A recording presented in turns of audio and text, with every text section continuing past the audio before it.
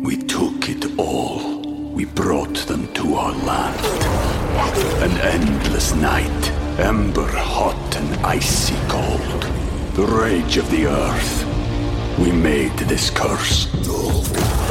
Carved it in the blood on our backs. We did not see. We could not, but she did. And in the end... What will I become? Senua's Saga. Hellblade 2. Play it now with Game Pass.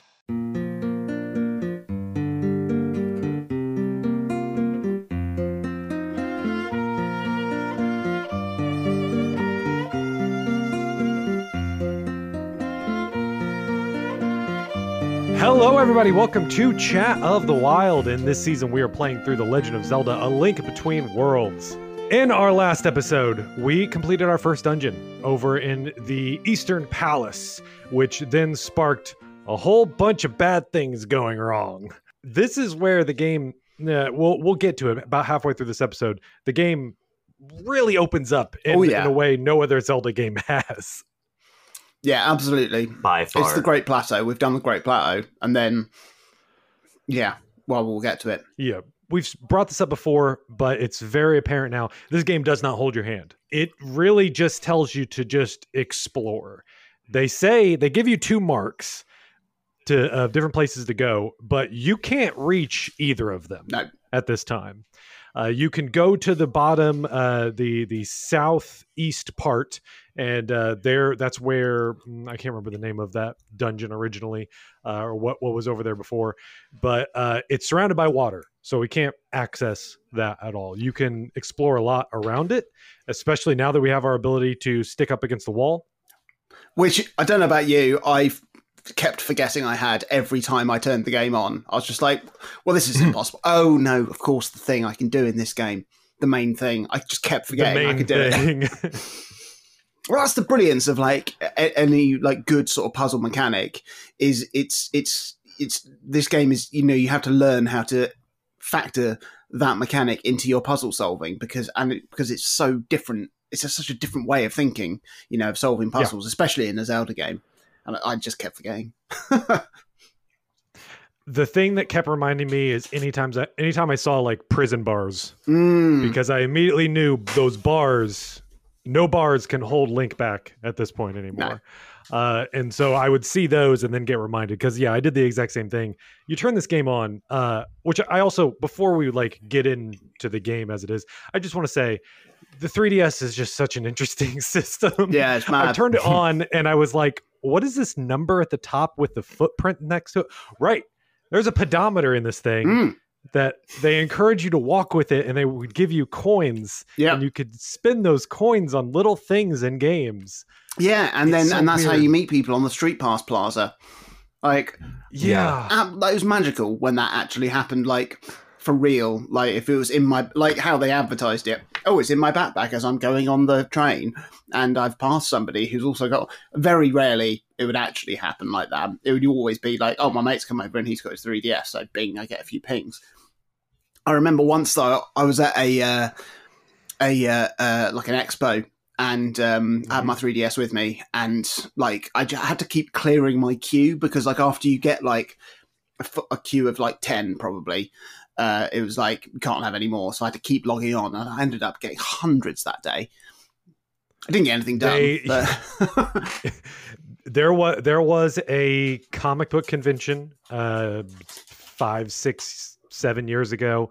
My ex-wife and I went to, and we both had our own 3DSs, and we just sat in the hallway out there and just played with it. And at that time, they did an update where you could bank up to 30, I believe is what it was. Maybe that's they did what some it was, update. but, Yeah, and so I remember that. That was a lot of fun. And then I remember doing it like a year later, and we barely got anything. And it was just like, okay, well, I guess that's over. It's a shame. I'd love it if that was in the Switch, to be honest. Dennis, did you ever get a chance to take advantage of that Street Pass stuff? Yeah. So like 2 years ago, whenever I went to school, I would like always take my 3DS something to do during like free time. And I'd pass by a ton of people, and I'd get about like 6 or 7 people per day, just out of people that were bringing 3DSs. Wow. So yeah. I love it. That's a decent rate to play the games that they had on there for sure.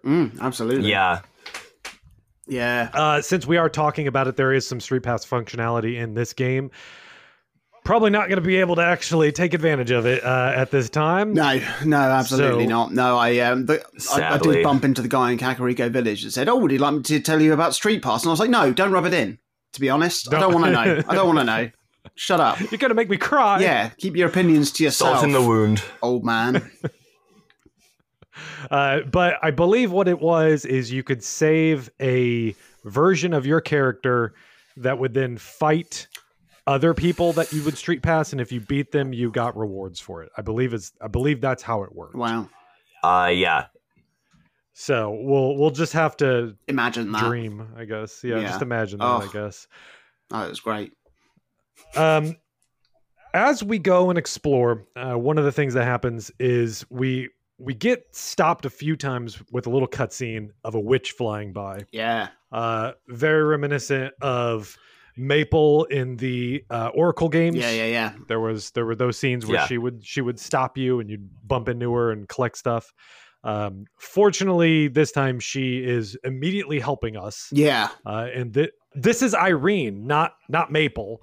I immediately wanted to say Maple with it, but I think Maple might be her grandmother, the witch, possibly. Why not? Why not? It's a Zelda game. It's on the timeline, so it's. No, we can't. We can't. What she does for us is she says she's been having a bunch of bad luck. She went and talked to the fortune teller. Fortune teller told her that she needs to help out someone green. She sees us. She says, "You know what? I'm going to take this as a sign. Here's a magic bell. You can summon me whenever, and I will take you to any of your save points." Brilliant. That's great. Fast travel, immediate. It's so nice. It's so good to have fast travel. Yeah. I mean, I think I'd said this in the first or second episode. Like, this game does so much streamlining just to go, no, we just want you to have the most fun, like, as much as possible. Like, we don't want to just waste your time. Yeah. And it's, like, again, like, straight away, just like, you want to go anywhere? Well, here's how you can go anywhere just a bit quicker. Thanks. Right.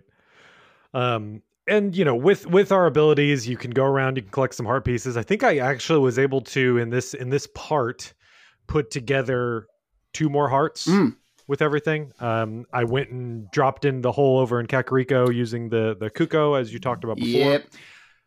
Yep. There's also, if we talk to, I can't remember, there's a miner, like an ore miner, up in one area that if you go and talk to him, he gives you a bracelet. No, not a child. There are children in this. Don't talk to the minors. But that's not. Yes, not that type of minor. We're a minor in this. We're a child, right? Yeah, we are a child. Yeah.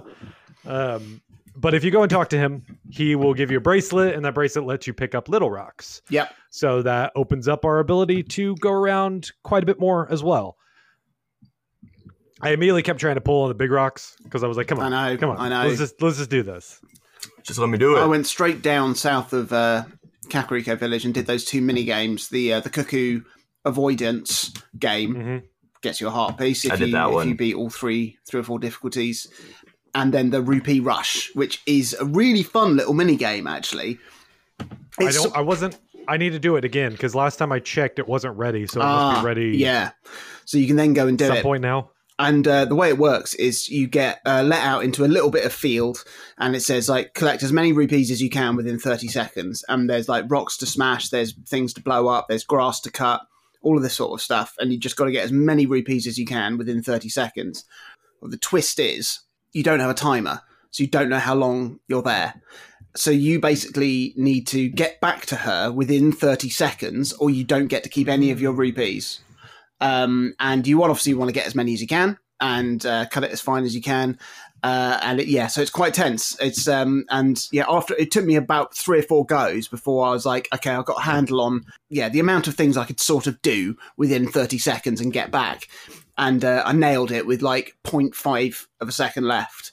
And if you get back within like a small enough window, then she multiplies the rupees that you get. There's a heart piece there for you to get if you get enough. So yeah, it's great. It's really fun. It's just a nice little twist. Well, It's also a mini game developed before we could go, "Hey Siri, set an alarm for 30 seconds." Didn't even think of that. Didn't even think of that. That's a very good point. Yeah, we didn't. Not everybody just had the ability to just bring a stopwatch up at any time 10 years ago. That's a good point. That's a very good point. Oh, those simpler times. Simpler times. I just set one of my sand timers going. And then just kept track of how many rupees I got on my abacus. You old man.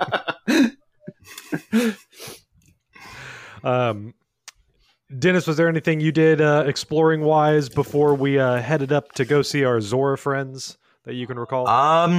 I did the cuckoo dodging game. I got really mad on the third one because that one was really wacky. Yeah, it's tough. Because it has a lot of like depth perception with it, because it has like the ones flying above too. Mm-hmm. And so that one was hard. I actually finally finished that one last night. It was really close because it ended like when I was like 3 pixels away from touching a cuckoo, and I would have run into it if the timer hadn't finished right there. It was crazy how close it was, and it was a pain. Right. One of the guides that I saw that was talking about it said something along the lines of, "This is a good way to farm rupees." And I was like, "No, it's not. No, it's not. What are you talking about?" That was horrible. Yeah, dreadful. I'm never going back there. If you beat all 3 difficulties and you get the heart piece, it then unlocks an endless mode. And I'm like, you'd have to be some sort of masochist to try and top a leaderboard in that. It's horrible. Dreadful way to spend your time. I'll probably just do that rupee rush. I'll probably just go and do that. Set a little timer, stopwatch on my thing for 30 seconds and rinse and repeat. Oh, you crook. Whatever. Man. Real men use sand. That's all I'm saying. So as we go and explore, we do eventually come across a Zora. Now, in this version, Zoras, they're green, so that's different than maybe what you've been used to if you haven't played. Say you haven't played A Link to the Past in a long time or at all. The Zoras were green monsters, really. If you go into the Ocarina games and forward, Zora are more humanoid, and they're blue, and they're friendly. These ones are just monsters that are protecting their land and will kill anything that doesn't belong there. But we find one who doesn't know how to swim and is just trying to figure out what to do. I reckon it's Tingle in a Zora suit. It's the Tingle of Zoras, yes. But there's a wall, a naked wall by us, so we can stick ourselves to it, go across, and he just compliments us. He just says, like, "That's one heck of an ability you got there," and then you just go on your way. Yeah, big thumbs up. I would have... Right. I was expecting him to be just like, "Hey, how did you do that?" And like getting angry with me or something like that. But no, he was very positive, and I enjoyed that. It's always nice to have a bit of positive reinforcement. Just be kind, people. Be kind. Right. Zoras. Be kind, and real men use sand. Yeah. So those are the mottos of Child of the Wild. Yeah. As we keep going forward, we eventually find a little cave behind a waterfall. And this is basically Zora's domain here, a much more compact version of it. The one room version. the single room. Yeah. Although, the Zora's domain has always been kind of open concept anyway. That's a very good point, actually. It's just one giant cave. And we see that they have some problems going on. Their queen... As far as we know, this is what their queen looks like, but they are getting upset that she's getting bigger and bigger. And that is because their smooth gem has been stolen. Yeah. You think maybe it was that guy that left as we were coming in here and ran into us? Almost certainly. Chekhov's thief. Maybe. Maybe. Shady Guy is his name? Oh, yeah. Yeah. I mean, honestly, if you don't want your child to grow up to be a thief and your surname is Guy, don't call him Shady. You know? Yeah, so we're told that they're missing the smooth gem that they need, and we're just sort of sent on a mission. No hand-holding, right? They just say that guy took it, he went off somewhere. So maybe it isn't as obvious for some people, but you can wander around for a while. I don't know if mean, you could have gotten here without running into that guy in Kakariko before, right? So this may be the first time that you've actually seen this character. You may not know where he's from or anything like that. So you could just be left wandering. Now, they do give you the fortune teller at any time. You can go to her, you can pay her money, and she'll give you hints. So there's still always that to fall back on. But did either of you have any trouble like sort of piecing these things together and where you needed to go next? I mean, Dennis, I know you said you played this so many times, you probably know the sequence breaking that can be done in this anyway. Yeah. No, it was fairly, I mean, I think I probably remembered it as well, even though I only played the game once, literally 10 years ago. But it just, I don't know, maybe it just felt very Zelda-y. Just to be like, oh, yeah, okay, follow him. Okay, yeah, there we go. Nice. I am seeing here, did either of you collect the other item that he's holding? Yeah. Jonathan, I'm guessing you didn't. Yeah, I just can't remember what it was. I didn't. Oh, yes, I did. Because I'm reading it here. Yes. So we might as well bring it up. Again, it was a moment I remembered being like, I remember, at first I thought I had to get the smooth gem by sneaking up on him, by merging into a wall, getting behind him and leaping out at him. That was how I got the smooth gem back. But it's not, because that's how you get the Pegasus boots. And then I was like, well, where the hell's the smooth gem?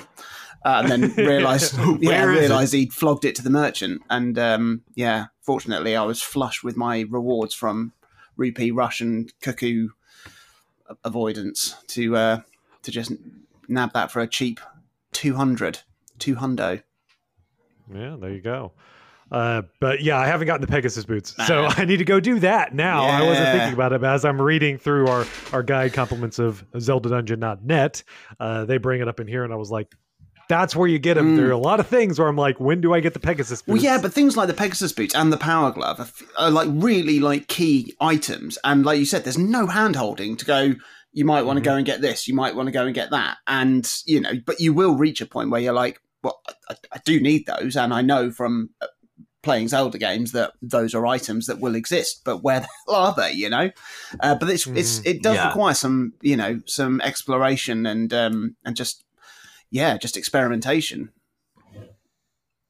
But it makes it feel natural, which is great, right? There's so many different ways that they do it where it's not hard, but you just have to like play around a little bit and then you'll find something. So we go and bring this smooth gem back, and we see the Zora Queen transforms back into her natural form, and she gives us the flippers. So now we can swim. As I said earlier, we do have a dungeon that was surrounded by water, so we can access that now. I spent a bunch of time just swimming places now, though, because I was able to get like 2 more bottles using the flippers, finding them off on little areas. So that's nice. I'm fully loaded up on fairies right now. Excellent. So one of them has a message in it that I need to take some premium milk to someone up in the mountains. I haven't found that one. Yeah, I'll have to figure that out later. Yeah. I didn't go straight to the dungeon. I went straight back to Ravio because it's then that it opens. Yeah. I basically went to Ravio and rented all of the items. And it's brilliant. Go ahead. Like you've got, because it's just, I just love how quickly it just equips you with things like Power Glove, Pegasus boots, Zora flippers, all the items. Go and have fun. It's exactly what Breath of the Wild does. It's the Great Plateau, and then you're just like, there you go. And it's so great. It's so great because you just want to explore and just have fun. And, especially, I mean, I'll come on to something I did next, which was the when I met the Mother Mai. Right. I do want to point out another great design choice that they make in here is after you help out the Zoras, when you go and leave, there is a purple sign, and they have purple signs in different places that don't disappear until you read them. So you'll see this sign pop up now that if you go up to it, it'll say, come check out my new store that's located here, just south of Hyrule Castle. Didn't see that. For some items. And so it is the hand holding, but not in a way like it's not in a forced way. It doesn't stop you and make a cutscene happen where like, Ravio chimes in your ear using the bracelet that he gave you that he can talk to you. It's just natural. If you go up and look at the sign, it'll tell you this thing. And then that sign disappears. Like it only exists to help you trigger this next thing. But yes, because if we go back to our house, we can now get access to, if we rent them, we pay rupees, the ice rod, the fire rod, the hook shot, the wind rod, the boomerang, the hammer, and bombs. You could just buy all of those right now. Well, rent all of those right now and get access to so many things. The bombs in particular give us access to a number of different caves that were blocked in. Yep, they were all marked on my map, ready to go and blow up immediately. Very satisfying. Yeah, very satisfying. There's also special sort of puzzle dungeons that give you a reward of like 100 rupees at the end. Each of them, you go in there, they're kind of single room, but multi-layered with all different things moving like a clockwork sort of puzzle. And you get into there and there is a treasure hunter that is trying to figure it out. And after you get that and leave, that treasure hunter disappears too. So if you go back into that cave and you forget, if the treasure hunter is not there, you already got the treasure. So really quick of not wasting your time that you can just go in, that guy's not there. All right, I can leave this one and go. Also, when you brought up the pins, just a tiny little thing. I love the animation of the pins. I don't know if you paid attention to it. When you drop it, the pin does a tiny little animation of it sort of just sticking into there. And it's just, it is nice. Yeah. I don't know. Yeah. I like that. It's very satisfying. Yeah. Nice. Oh, what a game. Now, we did bring up Mother Maiamai. Yeah. Who, listeners, go to Mother Maiamai like as soon as you can, because that starts off a very large side quest of collecting 100 of her little babies that are hidden throughout the whole land. And you're going to be coming across them. But if you don't trigger it now, they're not going to be available yet. So reduce the amount of backtracking you'd need to do. Go to Mother Maiamai. She's just north of the House of Gales. There's a cave there with two little cute eyes above it. And there's like a sign in front of it too. It says, "Please don't blow it up." It says like, "Don't blow it up." Yeah. Something horrifying inside. And honestly, it's one of my it's possibly my favorite part of the game. Actually, it's the thing that I remember fondly, like the most from this game is finding all the Maiamais. I love them. They're really cute. They're quite easy. It's easy to keep track of finding them because with a press of the button on your map, it shows you how many Maiamais are hidden in the region you're in, and that counts down as you find them. They emit a little chirping sound when you're nearby. And you might see them and go, "Oh, okay, yeah, I need to merge into the wall and pop out to ping it off a wall, or I need to dive underwater and pick it up."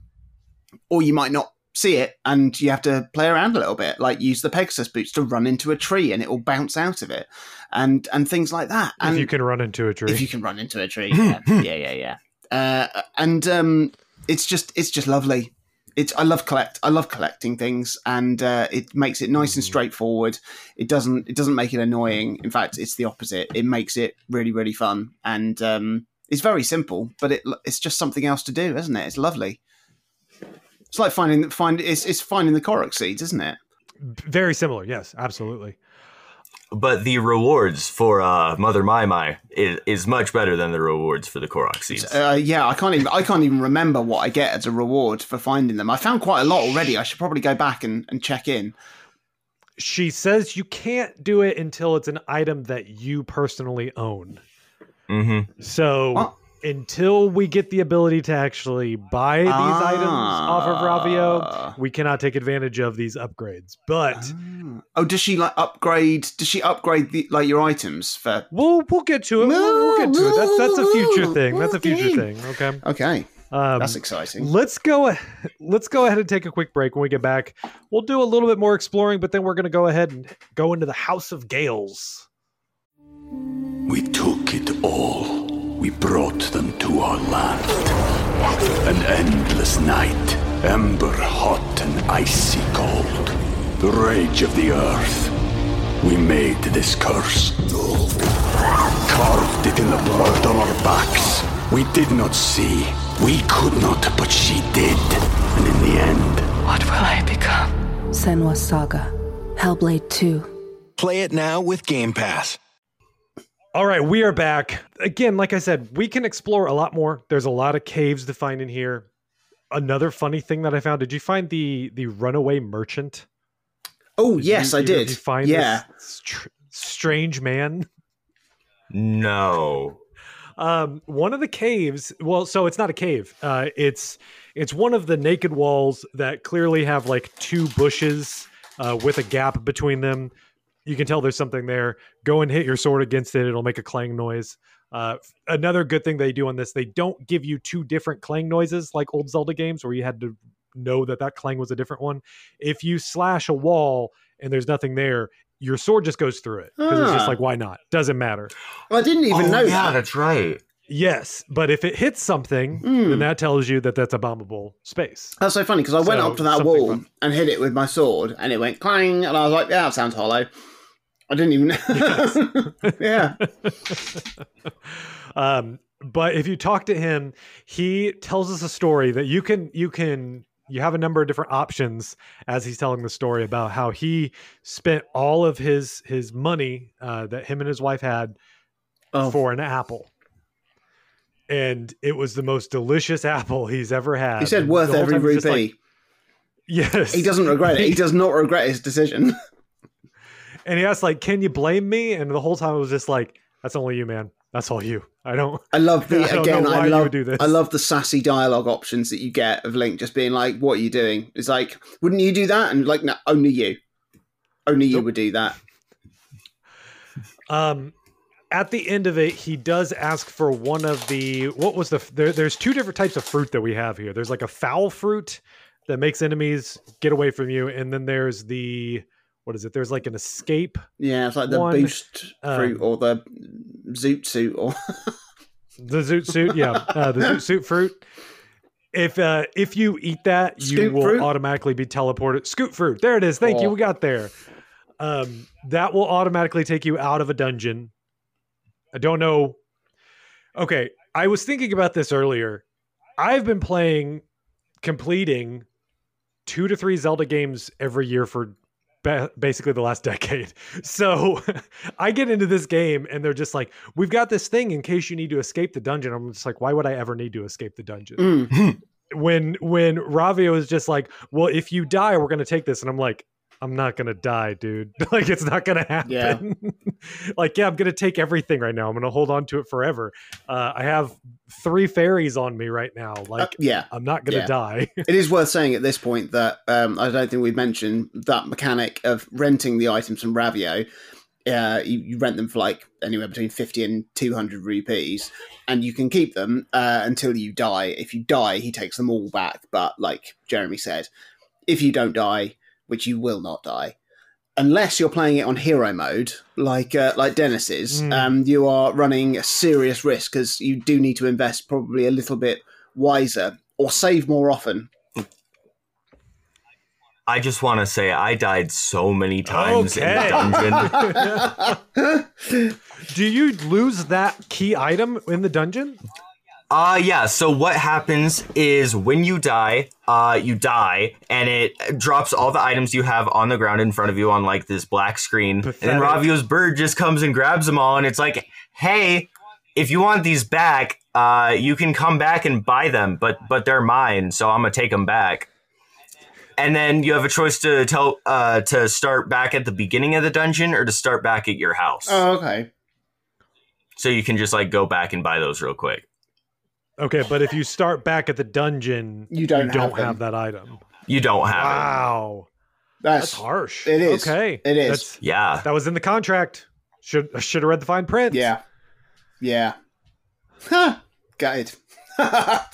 That's not fun.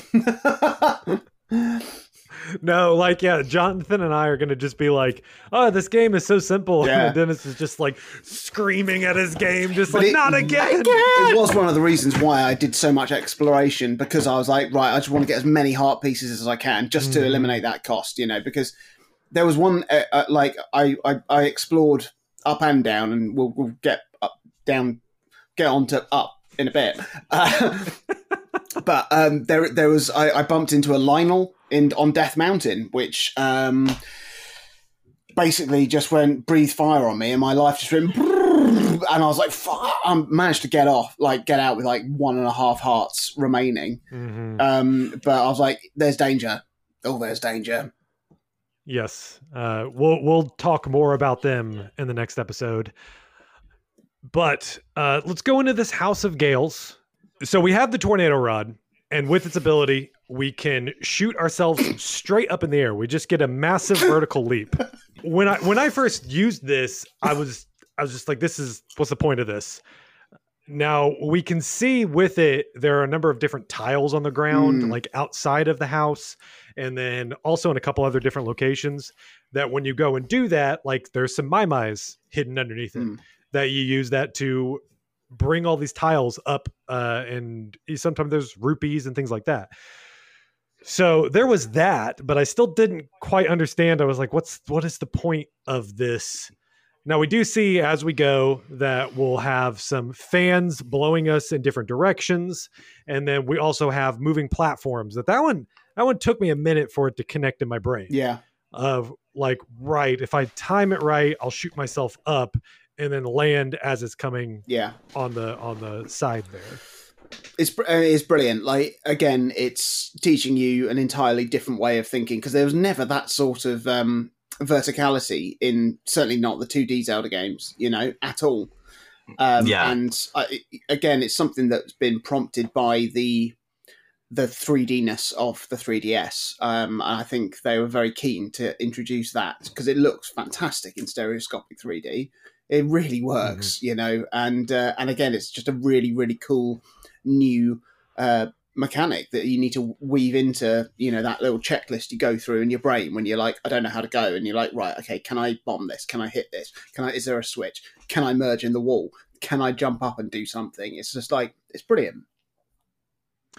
I wonder, because with A Link to the Past, layering was a big feature of that game. The fact that you could do layering with the Super Nintendo was a big deal. And A Link to the Past took advantage of that. Now that I'm thinking about it, I wish they had done, if you remember, again, looking back at the library of the 3DS, they had a line of 3D classics where they took old school games and they gave them depth. Most of the games weren't really anything to talk about outside of like, oh, you turn the 3D on and Urban Champion suddenly looks really interesting. And I'll actually maybe play it for more than 5 minutes this time. No, I won't. But this game in particular, A Link to the Past, would have been amazing if they did the 3D classic treatment for that there. But I don't believe they did. I don't think they did. I don't think they ended up doing any SNES games, did they? It was just the NES games. I mean, I think there was some of the I played Kirby's Adventure in 3D, and obviously I know that M2 did Streets of Rage and Sonic and stuff like that. Well, they were great, but yeah, shame. I mean, I think everything should have stereoscopic 3D. So Dennis, how this dungeon? I mean, it was probably a cakewalk for you as well. Like, so far, I had made a comment before about the last dungeon. It was really easy to do. This one, outside of like maybe wrapping my head around the making myself move from level to level and how to do that, there wasn't a lot else to it that really struck me as interesting. What about you? So this dungeon, it did have a couple of really interesting things with, like, for instance, there's that one like platform that has the rolling like spike rod that you have to use it to get over. And I remember that the first time I played, it took me forever to learn, like, oh, I should use the tornado rod to go over that. But like, I find that like really interesting, just because like it's another thing of just you using items in a way like you didn't think of before. Like, it makes sense looking back on it, but like, back in my like 8-year-old mind self, I was very confused.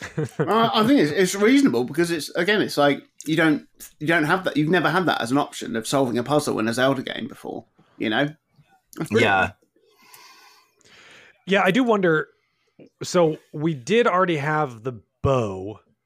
Could we could get through this whole dungeon with just the tornado rod, right?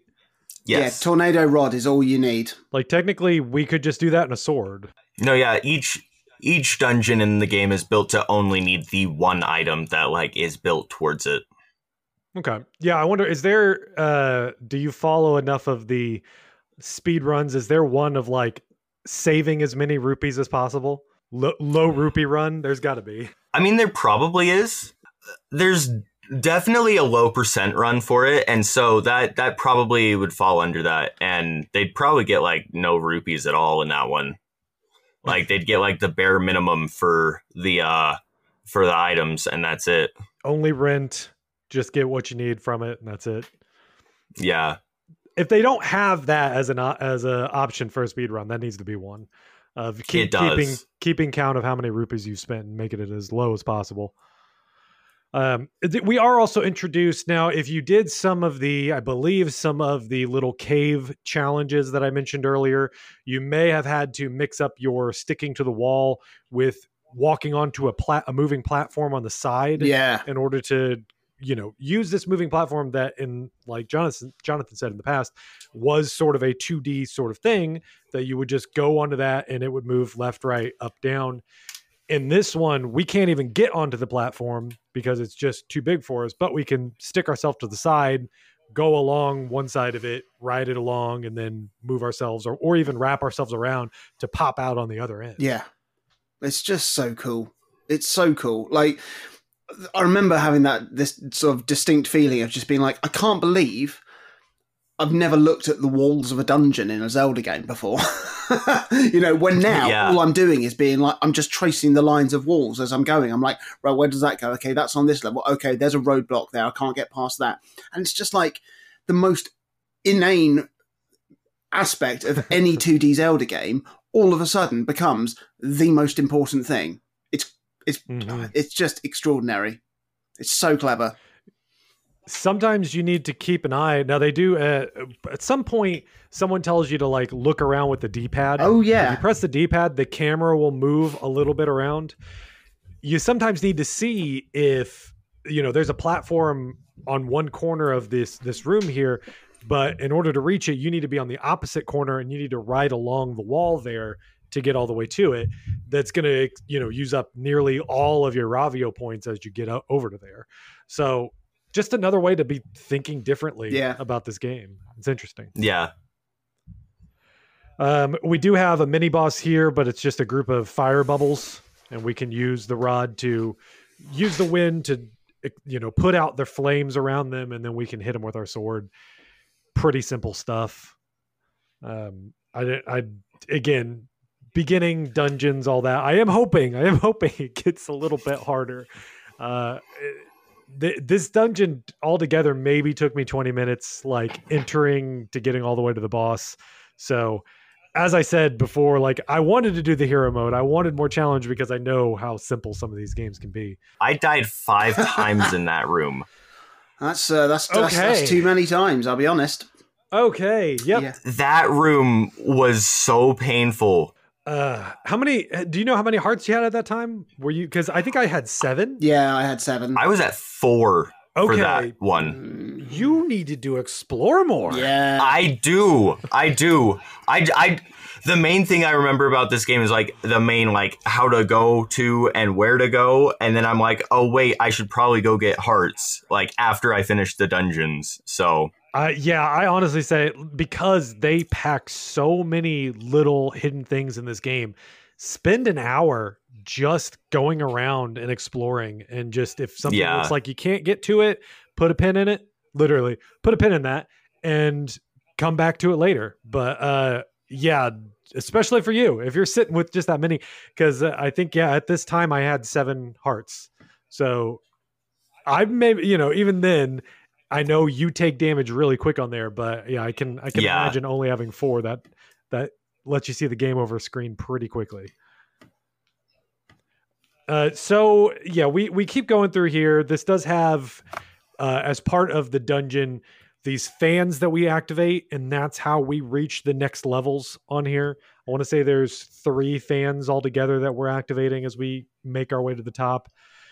We get ourselves a big key. At some point we do get kicked outside, and I thought I soft locked the game. I thought I did something I shouldn't have. I did too. I forgot about it, and what is going on? I can't find it. Where is it? Where's the key? Yes, because you get a key, and then this has been, I believe, I'm pretty sure you could do it in the original Zelda. I know you could do it in Link's Awakening. You can use keys in the wrong order and lock the game. That has been a thing. Now that's also something that they had fixed in, like, I believe the deluxe version of Link's Awakening fixed that. And it's also something they keep in mind going forward. Oh, yeah. But yeah, I do remember soft locking my Link's Awakening.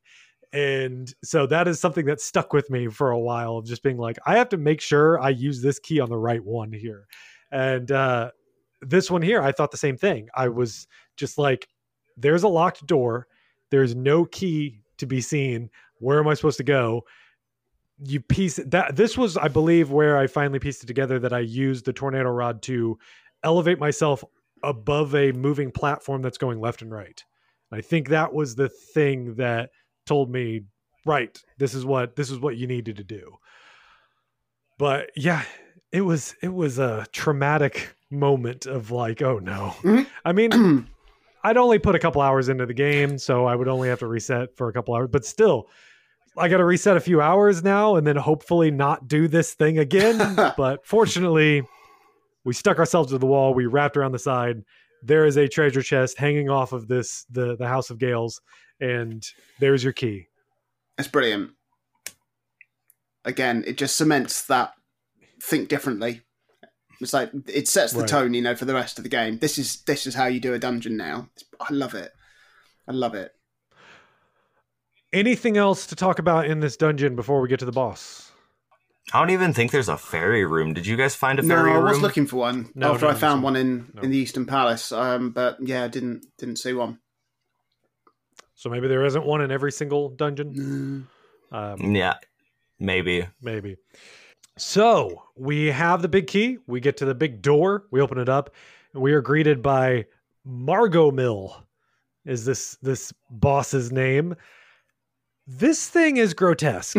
This thing looks to me like a creature from Hellraiser. It looks like part organic, part metallic, with an eyeball sitting at the top. It has steam coming out of its orifices all around it, because that's what they looked like. Like, I mean, this thing looks disgusting. But as a boss battle, it was pretty fun. It's very cool. It was a good boss battle. I like it a lot. I like it. Yeah, it really rewards you for mastering that. The way that you use the tornado rod to like get up and then land on something. It's like, right. Really rewards it. It's so good. The way you would ascend before we had ascend in Tears of the Kingdom. Exactly, yeah.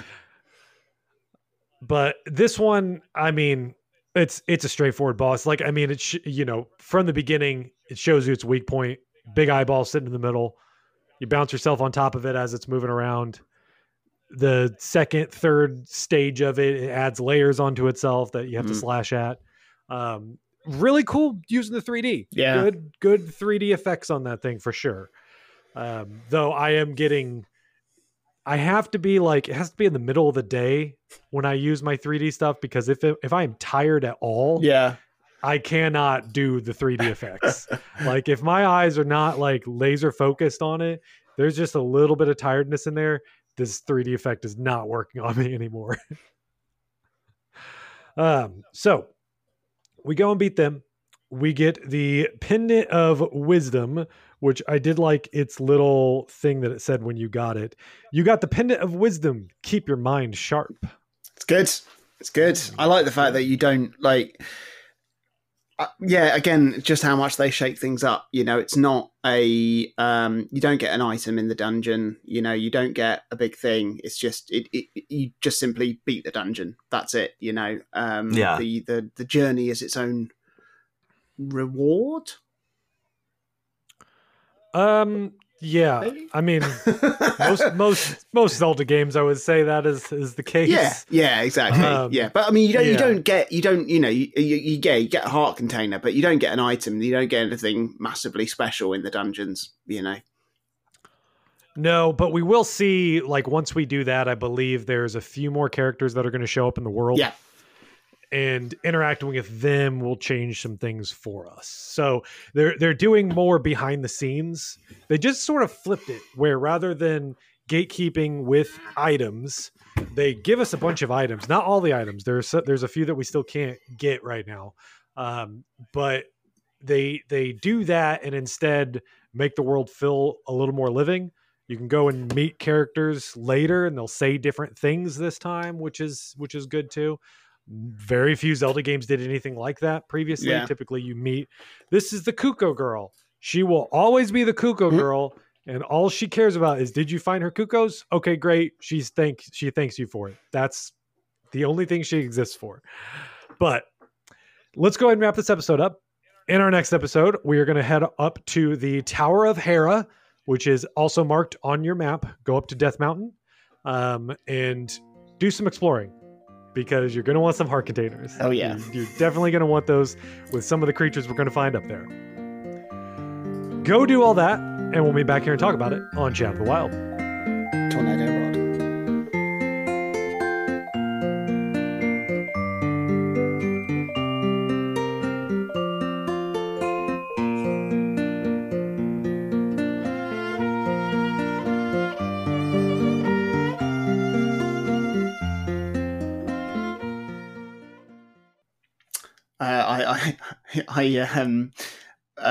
An ex-girlfriend I had who I was going out with at the time when Link Between Worlds came out. Her mum was called Gail. And I was going to say, was her name Gail? Her name was Gail, yes. And I was not allowed to go to their house because her dad hated me for literally no reason. And because you were the daughter's boyfriend. Yeah, basically. That's why. Yeah, and that's all it takes. Yeah, he banned me from going to the house, and so I enjoyed going into the house of Gales. Obviously, I went in there all the time. I could just see you just playing through this game, just being like, I'm just going to stay in this room. Yeah, I'm just going to stay in this room to prove a point. Cue Bob. Yeah. That's going to have to go at the end of the episode.